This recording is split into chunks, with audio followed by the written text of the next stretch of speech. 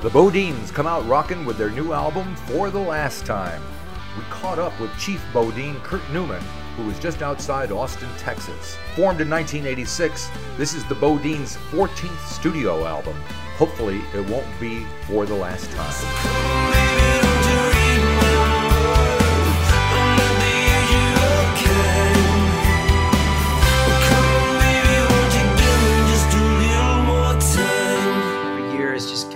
Another year, you take it one day at a time. Exactly. So what does keep you going? What makes you want to write songs and record them?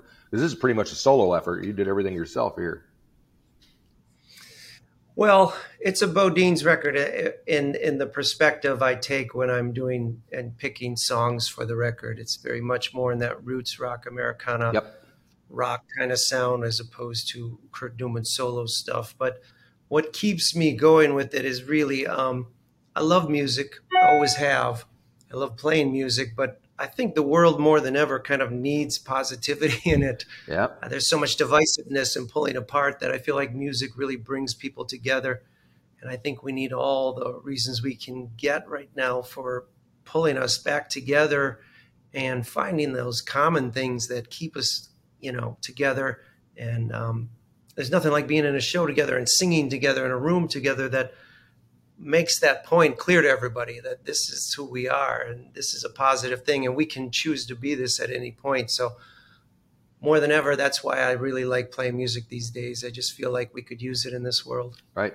So you've already kind of done a bit of a tour a few months ago. What was it like out on the road? Is it different now than it was 2 years ago? Oh, yeah. It's real different. In the pandemic, both in 2020, we didn't play any shows. Right.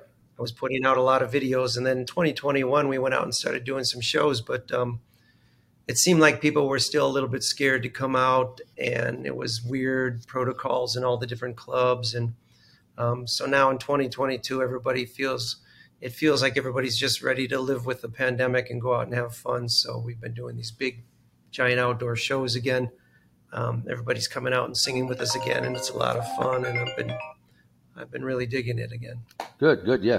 I see you did some kind of Summerfest thing in Milwaukee at the beginning of July. So that was crazy. Yeah, that was crazy. I was just like, we weren't on the main stage. They put us at one of the side stage, so it was just like overflowing with people out into the walkways and stuff. It was a lot of fun. Cool. So let's get into the album a little bit. For the Last Time, when did you start putting this thing together and realizing that this was what it was? Well, the last couple records, a lot of the songs were a product of a Netflix show I was working on called The Ranch. Right. And the producers of the show really liked the band and had been fans of the band for years. So basically, Jim Patterson and Don Rio there were like, as much as you can give us, we'll try to get in the show. So I was writing a lot of stuff, recording a lot of stuff for them, but then people would hear it in the show and they'd be like, where can I get this? And I'd never really thought about like, oh, I don't know where you can get it, And so the last two records, I've been trying to get it out to the fans and get them to hear it. So I would say about half of both the records were stuff from Netflix show that I had never released, and then a bunch of new stuff. And then there's one song called Loved at the beginning, which is just a real old song I wrote for my kids like 20 years ago. Right. Well, it's interesting about the Netflix thing, The Ranch. I mean, it's kind of, everybody's been talking about Kate Bush and Stranger Things. Obviously, people need to find music somehow, and the old ways aren't working anymore. So, as a working musician, how do you look at it? Does it make a difference as to how, when you're making the music, why you're making it, and how they're going to hear it? No, I was happy as hell to have music in a show. I think you reach a lot of people. Like we would get a lot of emails from people in Brazil and all over the world, whereas, here in America, we always did really well on AAA radio stations, but you were just reaching Americans who liked that kind of music. Whereas when you're on a show like that, you're reaching people in a much broader, much bigger audience all over the place. And when you get people identifying with your songs from around the globe, it's a wonderful feeling. You feel like your music is very human that way, and it's reaching people in the heart and soul where you want it to, really. So I think it's a great outlet for the music. I think it's a perfect place if you can get it there. It's funny about Kate Bush because Run Up the Hill was like one of my favorite songs. I felt like I was the only one who just loved that song for so long back then, and then to see it rediscovered is a wonderful thing because I think kids should go back and listen to some of that great music. I think there was a real pinnacle 60s, 70s, 80s for music that is almost lacking these days. I just don't hear that kind of great songwriting from back then. Right. So why did you decide to write, record, engineer, mix, produce the whole album yourself? Was it the pandemic forced you to, or was that what you wanted to do? Very much so. The pandemic,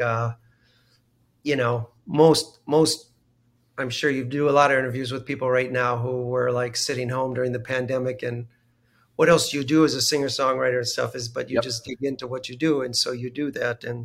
But I had been working on this record from before the pandemic, and I was set to release it in 2020. When the pandemic hit, I was like, well, it makes no sense to release this now because I can't tour, I can't do shows. So instead I did the 2020 Vision stuff, which was a whole different project, and kind of waited to put this one out. So just chipped away with it while I was at home during the pandemic. And most of the people were in their own worlds, so we really couldn't get together and do stuff. And I just thought, sometimes it's like that with projects. You're kind of chipping away and you don't really have a deadline necessarily, and all of a sudden it just kind of sounds done and you're like, well, I guess I'll put this out. I didn't plan on doing it all myself, but it just kind of ended up that way. Right. So then when you went back on the road with the band and you had these songs, what was that like, kind of teaching the band the new BoDeans songs so they could play them? Well, it's nice when you bring it to the kind of musicians I play with. They're so good that you kind of, you have your own version of it. You come up with a version of the song that fits these guys and this performance and stuff. And it's not very far off what the record was, but you'll find nuances and stuff in there that's different. Sure. I play with a keyboard player that I don't put a tremendous amount of keyboards on the records, but so he'll always kind of bring something of his own to the songs as well. Okay. So I was hoping we could touch on a couple of tracks just to get into the mindset of everything. One that I particularly like is Pressure Queen. Pressure Queen, you're always fighting for what's right in a world gone wrong. Pressure Queen, you're always fighting, waiting for the day to come along. I love the atmosphere in that song too. When I listen to it, I feel like I'm just falling into it, And my wife has so much like pressure all the time. She's always working, and I'm always more like, oh, just forget about it, and stuff. But that's not her personality. So it's like, I wanted to write that song about her, and I have a picture of her, like with her fists, pretty much defined her. Of you ever going to be able to put that down or not, And so. But musically, it was a beautiful song right from the get-go. I loved being able to do music where you don't have the big giant drums necessarily going and stuff. And being able to just do a real beautiful song like that, it's just, I love it. Right. And then it's followed by I'm a Mess, which apparently is addressing the road home issue and balancing all that.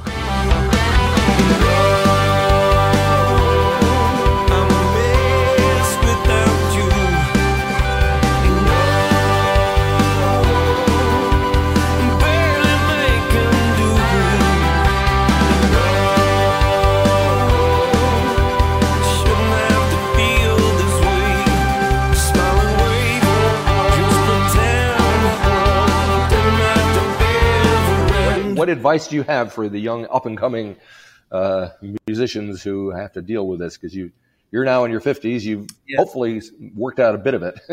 Yeah, well, when I started out in this business, I didn't, I used to push all the relationship stuff away from me because I just wanted to be able to tour and play. And somewhere along the way, it started feeling a little more empty without people in your life. And so I met my wife and we had kids, and then it really created a whole new dynamic for how you approach this, And this record especially is really, the writing is really about family and dealing with that. There's several songs like Come a Long Ways, really about the journey a family takes together in whatever they Yep. do, because it's always ups and downs, difficulties and great times and memories and all that kind of stuff. So a lot of this record, and like I said, loved as well, when my kids were really little, I just wanted them to know it would be different for them than it was for me.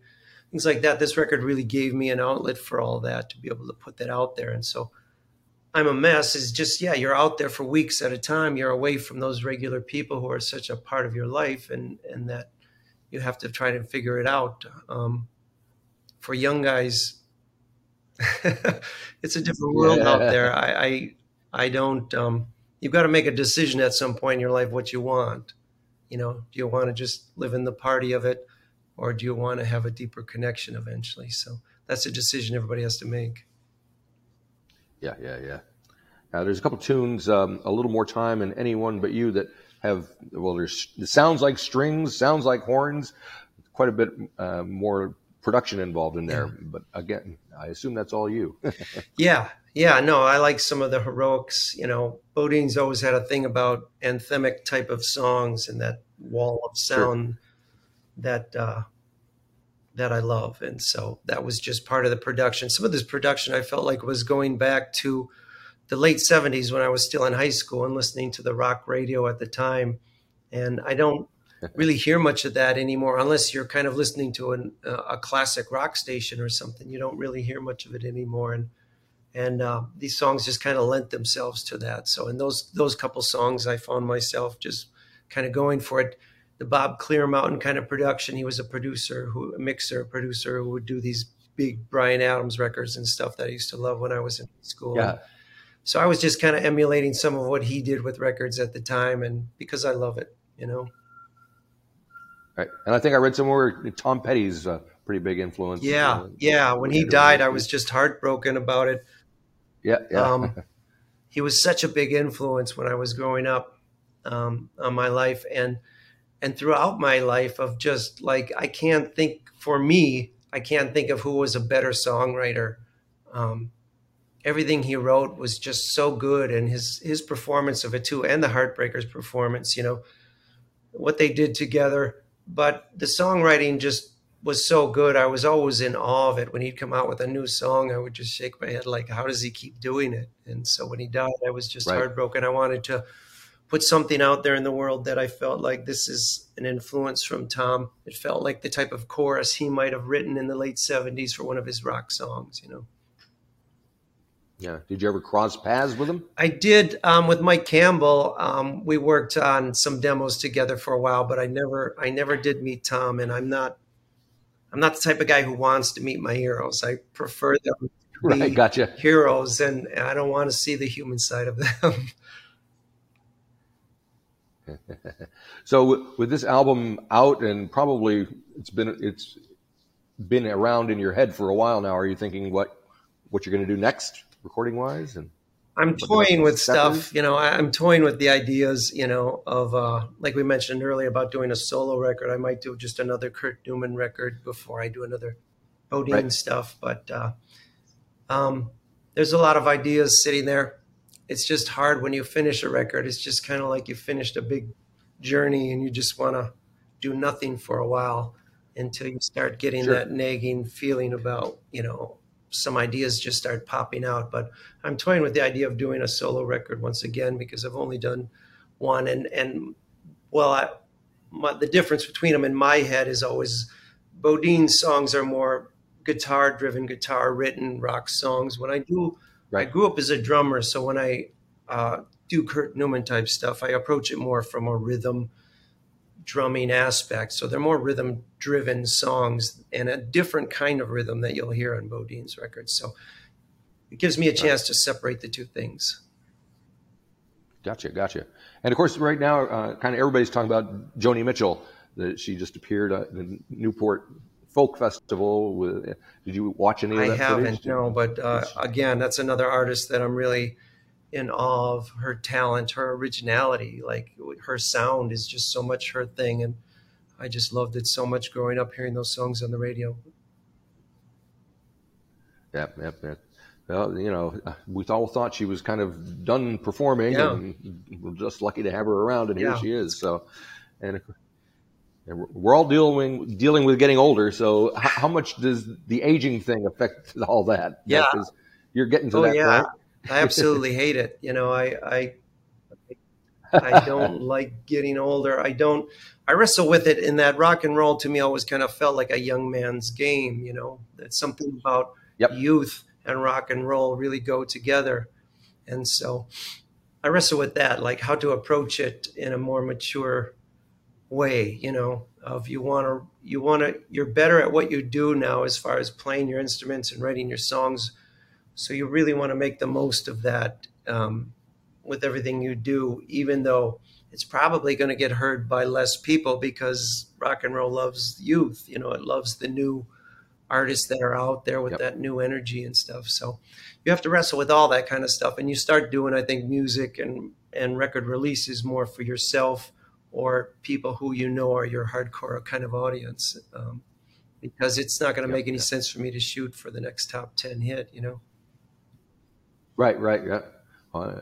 Even Mick and Keith aren't doing that, but they're still kind of an inspiration to everybody, aren't they? Yeah, I'm amazed that Keith is still walking this earth, which I'm a huge Keith Richards fan. When I started playing guitar, I loved what he was playing because I really liked the simplicity of the guitar playing. I wasn't trying to be a virtuoso guitar guy. I just wanted to play really catchy, simple stuff. And Keith was so good at that. So I've just always marveled at his playing. Yep. Alrighty. Well, thank you very much for taking this time to talk to me. I really appreciate it. So, yeah, thank you very much, and have a great day. Thank you so much. Take care. We'll see you.